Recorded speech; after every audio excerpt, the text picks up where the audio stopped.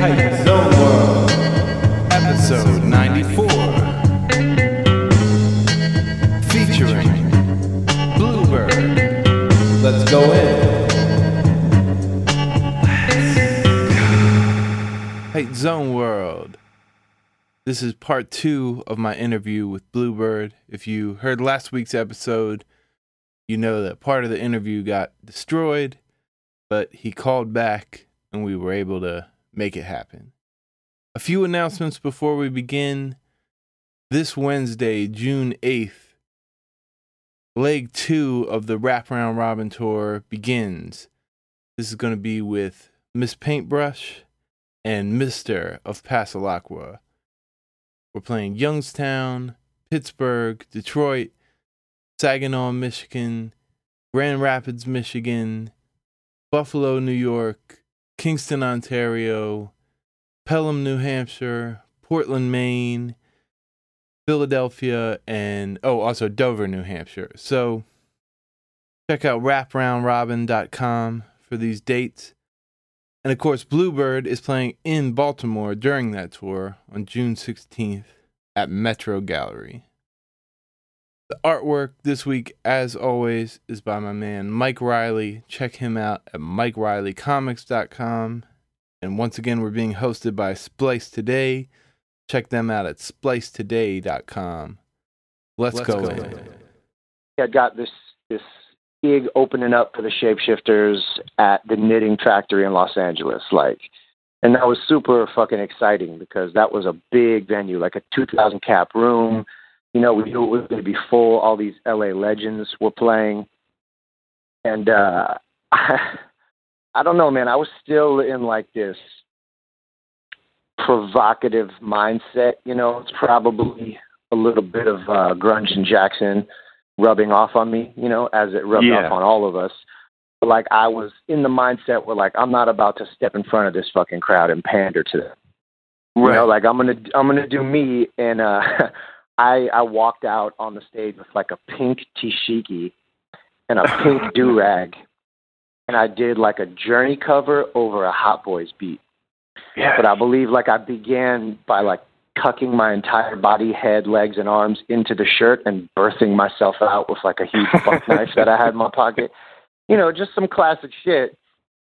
And they just were not having it. Like the only cat that was feeling it was No Can Do, who was like super young back then, and he was standing in the front row just like laughing his ass off. Oh yeah. And eventually, I finished my set, but to like a roar of booze and crackers and Wedos, they fucking were not having it. And you said Percy P came to your defense as well, right? Andy had to go on after me, and he was just standing on the side of the stage kind of looking at me. I just kind of high-fived him like, yo, good luck, man. You know, he was up next. And to his credit, man, he was able to turn it around because what he started doing is we had run into Percy on our way into the venue because he was standing out there slanging CDs. Yeah. This is like right before he started messing with Stone's Throw and like, you know, had a little bit of his like resurgence. Right.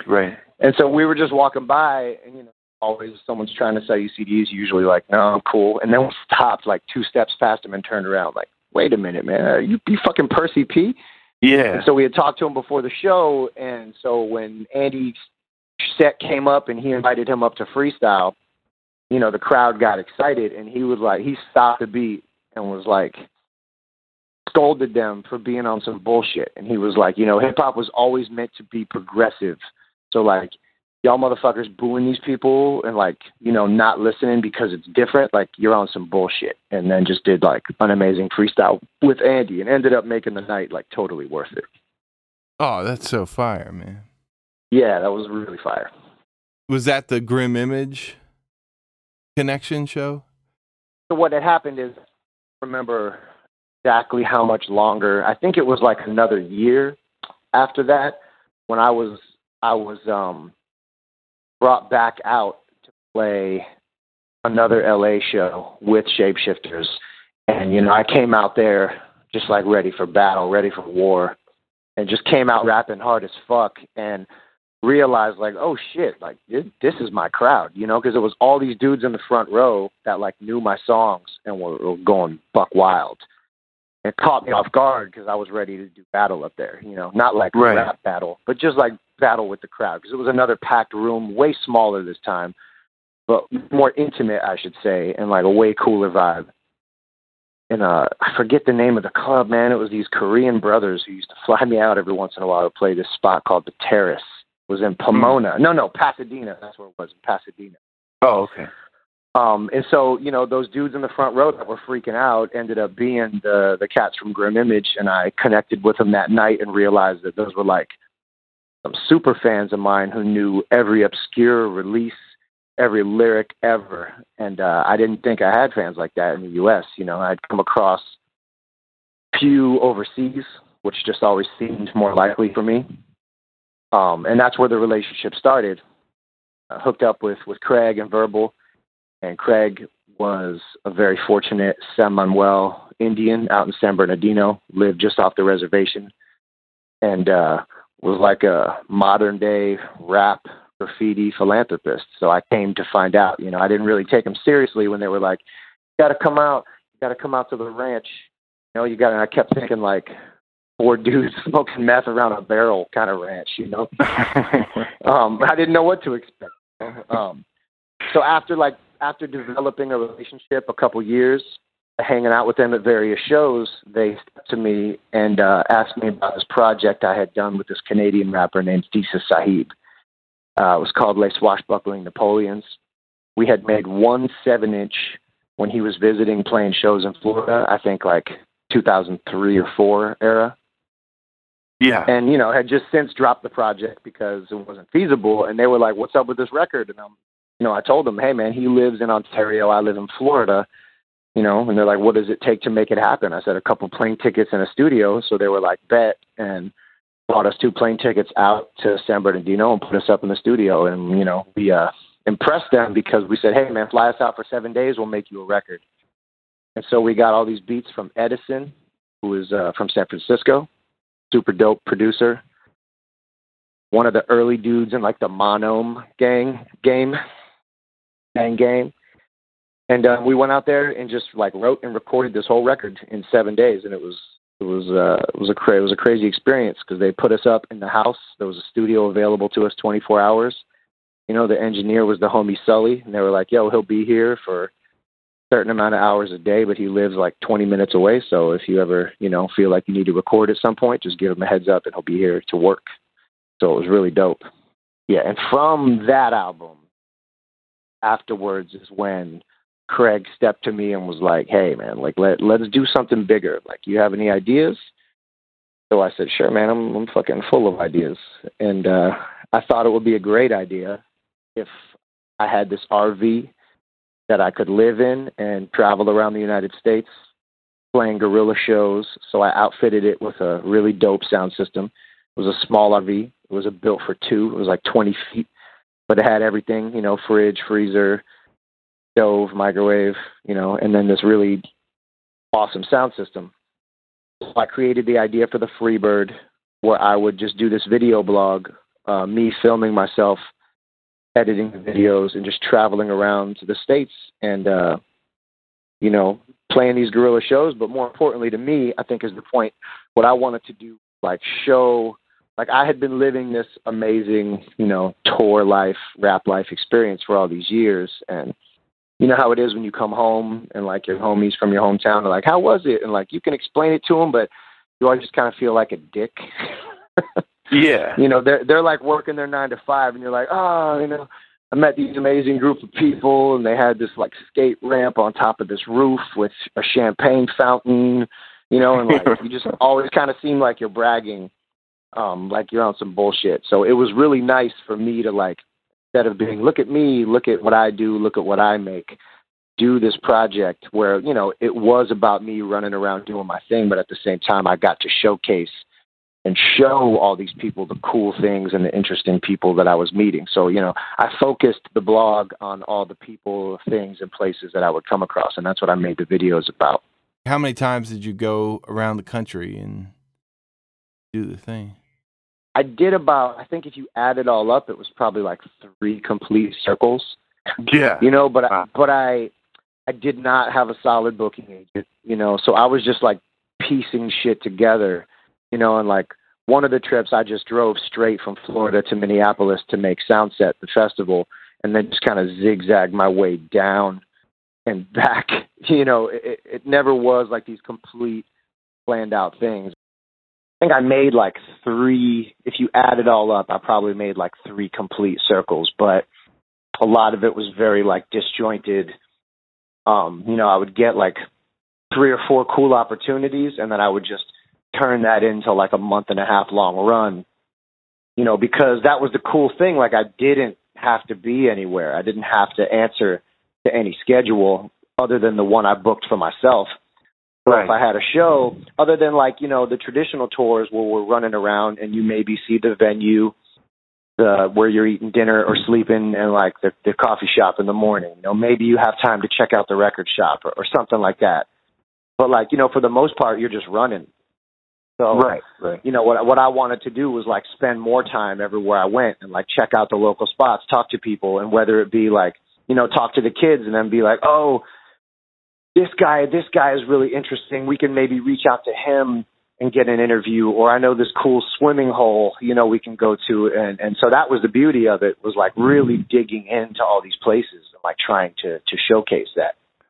You know, my hopes, what I projected was that I wanted it to turn into something bigger. I wanted it to catch, you know, I wanted it to become sort of like a travel blog. You know, I wanted to be almost like a journalist, you know, like a rap journalist. I was hoping, you know, Vice would take notice or somebody along those lines. Right. But right. It never really panned out, and I was pretty reckless with it. You know, looking back, I could have definitely managed my affairs better, but I was just so fucking excited. You know, I just created this idea out of nothing, and these like amazingly generous dudes just gave me the green light. So I just did it, you know, the best way I knew how to. What was it that you would have wanted to do to manage the affairs better? I mean, I just would have, I would have paid a little bit more attention to promotion. Yeah. You know, I mean, and back then, I mean, even like social media wasn't what it was today. You know, there was no Instagram, there was no Facebook Live. You know, like we weren't pushing as hard on our socials. Whereas, you know, like everything I was doing on these flip cams and having to edit it. And so as it was happening, it was taking, you know, sometimes a month for that to get out, to get released. And like the people who were in it were like, you know, their lives had already moved on from them. So I feel like in this day and age, had I done it, it would have been a whole different experience, because it would have been more current. You know, the content would have been constantly current. You know, it's a battle. It's a battle. Just like as an artist these days, you know, it's really a daily struggle to make sure that you keep up with your content, as shitty as that sounds. You know? And like those thoughts pass through all of our heads, and it's, you know, I wish it didn't have to be that way, but you know, you can't fight that change. And so, you know, there's times when you're on tour and your life is like, it's cracking. You know, you're in a different place, you're around interesting people, you have cool shit to show. But then, you know, you go back to your day-to-day life and you're like struggling to reach back, you know, for some throwbacks. Or so like for me, like my life, I was on the road in a different place every day. You know, everything was interesting, but there was definitely like a huge delay, you know, in how I would get the content out there. You had mentioned before, like feeling like, okay, I've done these like 80 some videos, but I could have maybe done like 80 Bluebird videos. Yeah. Yeah, because the biggest critique coming in from people was like, they wanted to see more of me. Right. And I was like, yeah, but I'm behind the camera. You know, I'm already doing everything else. And I'm also like excited for it not to be about me. And, you know, looking back, yeah, if I would have spent all that time and that effort making 80 Bluebird videos, I could have been the bass god, you know? 365 MySpace pages. Right. Like, had I been placed in that exact situation where I had the opportunity to do something right now, I would think up a number and I would tell them I want to make 10 music videos and promote them in this manner, and that money would be better spent doing that, you know? Like getting this feature, getting on, you know, whatever website, but I can't ever change that life experience. You know, I got to live the American dream in a decked out RV, you know, trekking through the desert and the mountains. And you know, as much as I look back and say, oh, I would have done it different, there's still some amazing footage I have on hard drives that is unedited, and I would like to, like, the dream would be to sit down with a real filmmaker, take all the raw footage, you know, from even the videos that came out and all the shit that never came out, and make, like, a really interesting 45-minute documentary. Oh, yeah, that would be awesome. Yeah, I mean, I've got footage hanging out with Kimya Dawson backstage, her playing me like the very beginnings of like her first rap songs on her laptop. She was all excited to just talk to a rapper. You know, backstage hot tub with Tegan and Sarah and the band drinking champagne. But also, you know, trekking through, you know, hiking through Sedona in the mountains, like, you know, me and Philco and Babelfish trying to drive up the Pacific Coast Highway at like 4 a.m. with soup-like fog so thick I had to go like 5 miles an hour, just white-knuckling it, looking over, you know, down at the water hundreds of feet down, scared shitless. And there was some amazing experiences. If I remember correctly, then it kind of like that sort of led into working on this Cannonball album. Yeah. You know, Fake 4 was popping at that time. And, you know, they had promo budgets, they had video budgets. And so what they offered to me initially was something that I had not yet to that point been offered. You know, all of my albums had come out on Canadian or Japanese or European labels. I had never had a proper U.S. release, let alone a properly, you know, pushed and promoted U.S. release. Yeah. So when Chesky offered that and said, hey, man, I want to do that for you, you know, I put together the best possible scenario that I could, which is, you know, Andy was a dope producer, you know, and he had access to such amazing producers. And some people just don't like to produce for themselves, which I guess was the case for him. So, you know, him and I talked about it, and he said, shit, I want to do for you what Radical Face did for me, which is Radical Face in Andy's early days took him from like a, you know, just like kind of a backpack rapper, like a dude who could rap his ass off, and sculpted him more into a songwriter. And so Andy said, hey, man, like, no offense, but, you know, I like your stuff, but I'm going to tell you all the things I don't like about it, and I'm going to tell you where I would like you to go. And we had some pretty intense conversations, which led to, you know, these recording sessions that really changed the way I make music. So, you know, every time before this, I would, like, get beats from producers. You know, I would write to those beats and record to those beats, and maybe there would be some, like, post-production editing. But, you know, with Cannonball, he gave me like 6 or 7 beats and said, don't write anything too concrete, you know, just like get some ideas, you know, maybe some structures that you want to talk about. Tell me which parts of the beats you like that you want to rap on. And then we'll sit in the studio and we'll craft these songs. And so that was amazing because I would go in there and have something half written, and he would say, why don't you try that on this beat? I'm like, no, I wrote to this beat, motherfucker. This is the one I want. He was like, just try it, you know. And so he took me completely out of my box, out of my comfort zone, you know, made me sing, you know, over and over again till I got it right. You know, taught me about melody and just song structure, and it was great. You know, it was completely different for me. And about halfway through the recording, he ended up getting caught up being too busy trying to finish his own record, which is This Is Our Science, which was a big deal for him. So I had to finish making the record with Radical Face in Florida, which was amazing, you know, because he, in his own right, was like a visionary musician. You know, the guy's multi-talented. He can play anything and everything. So he took the songs that we had already recorded plus a few of his own beats and just played guitar and strings and piano all over them, and, you know, taught me about creating like tension and drama in songs, like the roller coaster. You know, he was like, look at your songs. This is just like, the whole way through, you know, you're just like up at level 10. And he taught me, you know, how to bring it down and then bring it back up to, you know, kind of like the push and pull. Like you got to play with people's emotions to draw them in. You can't just, you know, come out the gate yelling at them. Did you feel like ready to be like yeah, I'm wrong about my instincts in some ways, and these guys know better? Or was it like a struggle to change? I felt absolutely ready. Like I was exactly in the right place. Because, Grunge and Jackson tried to tell me years ago, and I didn't want to hear it, Oh. And many people along my formative years told me, like, hey, man, it's great. We like what you do, but, you should think about structuring it differently, because I just wanted to rap. I felt back in the day when I started, I had all these things that I felt like I needed to say. And I didn't want to slow down. If you didn't get it, I didn't care.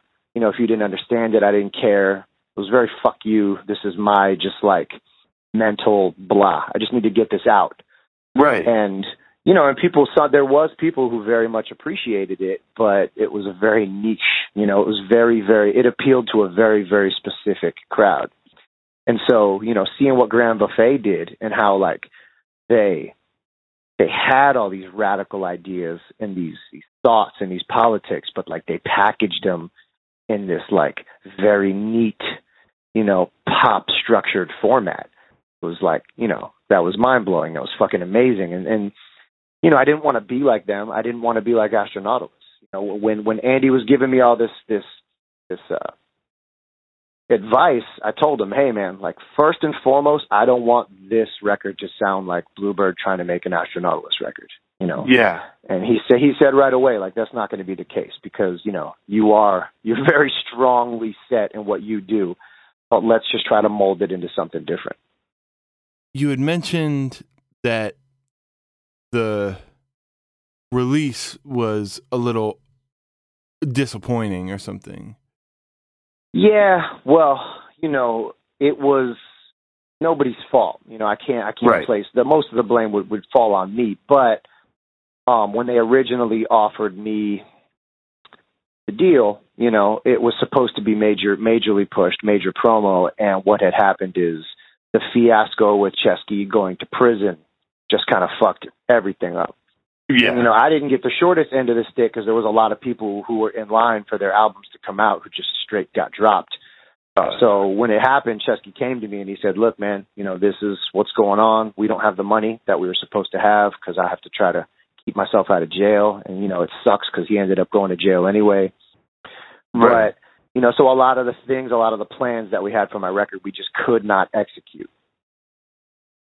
Because it should have been like Astronautilus was definitely on the rise. Radical Face was already doing pretty well. He had songs. His song was the one that was playing on like the Nikon commercial for the Olympics all around the world at that time. Oh wow!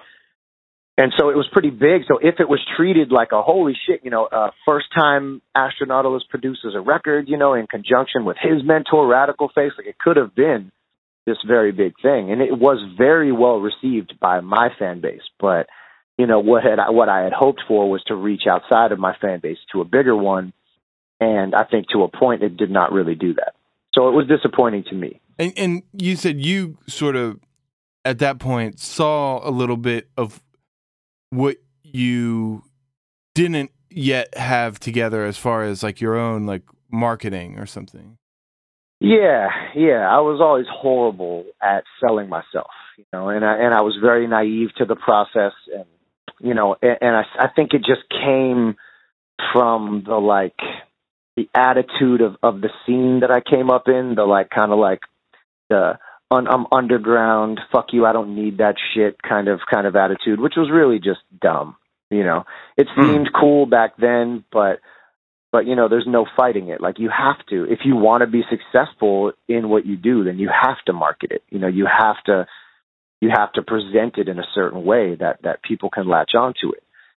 And so I was very late in the game to those ideas, but was kind of getting hip to it when Cannonball came out. But I really, I did not have a solid game plan of exactly what I wanted to happen. I just thought I want to get the coverage on the blogs. I want to get the music videos out, but I didn't have specific ideas and goals in mind. I didn't lay it all out before I did it. I just kind of, like everything else in my life, I just went at it head first. But I feel like that must work sometimes, right? For some people. I don't know. Yeah, definitely. It works for Kanye. He just says it. It does. And, it's worked for me to an extent throughout my life. It got me to crazy parts of the world. So I'm not mad at that, Right. But it's just, very specific decisions. Like I worked really hard with my man Digital Cypher on this Kickstarter to raise money for the Pimp Hand video. Uh-huh. And, we raised a couple, I think 3,000 or 3,500 to shoot this video. And, we all of that money pretty much went into shooting it on film, which this is 2011. You could use a free filter that would make it look like film. And there would maybe be 3 35 millimeter buffs in the world that would be like, that's not real film, but everybody else wouldn't give a shit. So we shot it thinking it would be this special thing. And the video was great, but we could have shot it for $2,500 cheaper and put $2,500 into the promo and it would have gotten us a lot farther. Break down this new record, that Lauderdale record. Yeah. So I really had no set plans to make a Bluebird record. I was kind of, the Freebird project kind of crashed and burned, and I wound up living back in South Florida, and I didn't really have a place to live. I just had a bunk above my homie's laundry room, and, thankfully he had some work for me. I was working in a screen printing shop, just catching shirts at the end of a dryer, in this Florida heat, just thinking about all the things I could be doing, or just thinking holy shit, 1 year or 6 months ago, I was living the dream, and now, what the fuck am I doing? So I was kind of down and out, and started bartending in South Florida, ended up, signing a lease and getting a place, and started making music with some homies, Proto Man and Jabberjaw. We started making this Miami bass project, because all three of us were kind of turned off to the business of music. We weren't having much fun anymore, and instead of getting bitter about it, we said, well, let's just do something fun. And so Jabberjaw connected with these Miami bass producers in Palm Beach, Cut It Up Def Records, these guys, Jock D, they were making music in the 90s that I grew up listening to. Straight Miami bass, freestyle. And they had these beats and were looking for some rappers, and, that shit is what I grew up on. So we said, hey, let's try to do this thing. So we came up with this idea, Death Jam, and we started making some songs. And around that time, I was bartending, and the local paper I had been awarded the best young guy in Fort Lauderdale. This funny, silly ass award. I was 35, I think, and so I adopted the moniker Young Lauderdale, and just came at this Def Jam project with a whole new approach, thinking man, I might hate this writing. I don't think I'll be able to live with myself, but the more we did it, it was so much fun to do, and I realized that this music was way closer than anything else I'd ever done. And that project eventually fizzled out, but I continued to work with Jabberjaw. He produced under the name Mr. Belvedere, and after we were living together in this warehouse with the studio, and after we made 1 or 2 songs together, I was so inspired by the beats that he were making, because sonically they were very current, but still had this very different element to them, this musicality to them. I don't even know if that's a word or if I just made that shit up. It is, yeah. It is. And we decided to make a full record, and I still didn't know what I was going to do with it. So I was sending Chesky some songs here and there, and he told me, I'm not sure what Fake 4 is able to do right now in general. He had just got out of prison. Yeah. And he was, and at the same time, he was like, I don't know what I'd be able to do with a Bluebird, for lack of a better term, trap record is what he kept referring to it as, but that's not really what it was. I guess just sonically, that's the only relatable term they could use. And for me, the Def Jam shit was fun. It was very fun to do live. We did shows in Miami. It was fun, rapping about cars and bass and hoes and everything the Poison Clan taught me when I was young. Yeah. But, really in my heart, it wasn't, it felt right. It felt close to me. But the things I was saying, I didn't 1,000% stand behind. And that's kind of always been an underlying theme in my music is like, you know, I got to be able to stand behind everything that I'm saying. I'm not trying to make up anything or pretend like I'm something that I'm not. Right. So I wanted to like find, it took me a while, but I wanted to find this like voice that was a happy medium, you know, that still had attitude and the spirit of the young Lauderdale, but that also, you know, still had enough of me, enough of Bluebird in it. And so I set out to do that, and I think that's kind of exactly what I hit with this record, with Lauderdale. And after I made it, I felt like all the other music I had made before, all the other albums, was just me trying to run away from where I was from and where I grew up and like what was inside of me, you know. And those records were great. I'm not saying bad things about them, but I think that was just me trying to like turn away from where I came from, and Lauderdale was like me coming back full circle and just having like a full realization that like this is me and this is what I should be making. It just felt right. Yeah. I definitely like thought long and hard and crafted a plan and a look, you know, from everything from the press photos to the logos to the artwork, you know, and to the album, everything, you know, I wanted it all to fit, to the videos, the visuals, everything. Yeah, and it's kind of like just the look of like what's really going on. It's just like the look of you in Florida, you know? True. Yeah. And, you know, as much as I like hated and tried to run away from Florida, you know, eventually it dawned on me that if everybody who grows up here and doesn't like the culture just leaves, it's never going to get better. You know, it's up to a few people to like make the sacrifice and take the step to like to make it better, you know. And there is a lot of cool shit happening here, so it's great to be able to showcase that and, you know, and work with these people. So, you know, my buddy the 33, my buddy Jasper, huge inspiration to me in my life, and he's the one who did all the artwork, you know, and dropped a hot verse at the end. And Mr. Belvedere produced the whole record and also dropped a hot verse at the end. And, you know, these are dudes that were like working with me to build the scene in South Florida, to like prop it back up. Yeah. That's awesome. It's awesome. And the city reacted, you know, like super positive. I've got, everywhere I go, people are yelling Broward. That's our county. We have county pride here in Florida. Yeah. And that's great to hear. You know, I walk into a bar and someone just goes, Broward! So it feels good. I didn't realize till we were talking yesterday, like, you've already done like a bunch of tours in promotion of the album. Yeah, I've been going super hard. I've had about 3 videos drop, 2 by my man Digital Cypher, who I've worked with previously, 1 by my good buddy BJ Golnick, who's actually, he up until last year, he was the producer for Honey Boo Boo. Right? That was his shitty day job that he fucking hated because all he wanted to do was make music videos, and he finally quit before like the big Honey Boo Boo scandal came in. What was the scandal? Well, something happened. I've never watched the show. I only saw like 1 or 2 episodes because he like wanted to show me some shit that he edited. And you know, like, let's put a disclaimer. He did say that she was a sweetheart. So Honey Boo Boo was a sweetheart. He just hated like the politics and the shit surrounding the show and just reality TV in general. Yeah. But something happened. There was like some scandal with her uncle and some child molestation. Something went down. But he had quit a couple months before that. And so he had this, and he ended up getting hired by National Geographic because the dude is amazingly talented.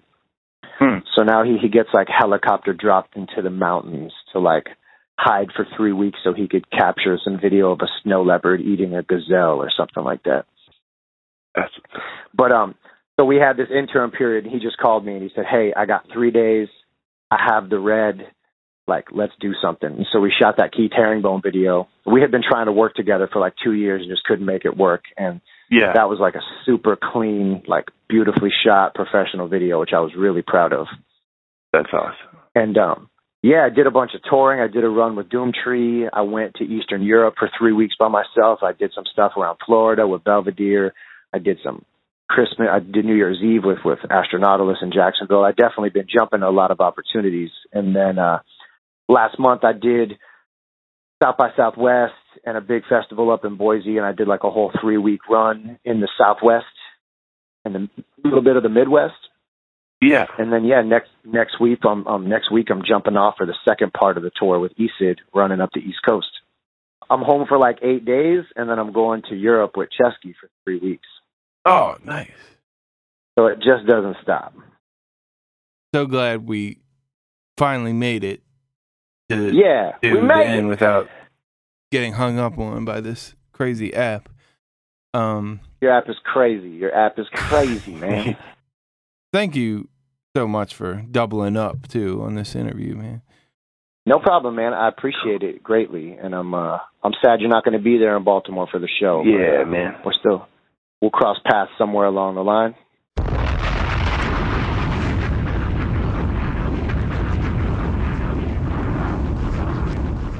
See you next week.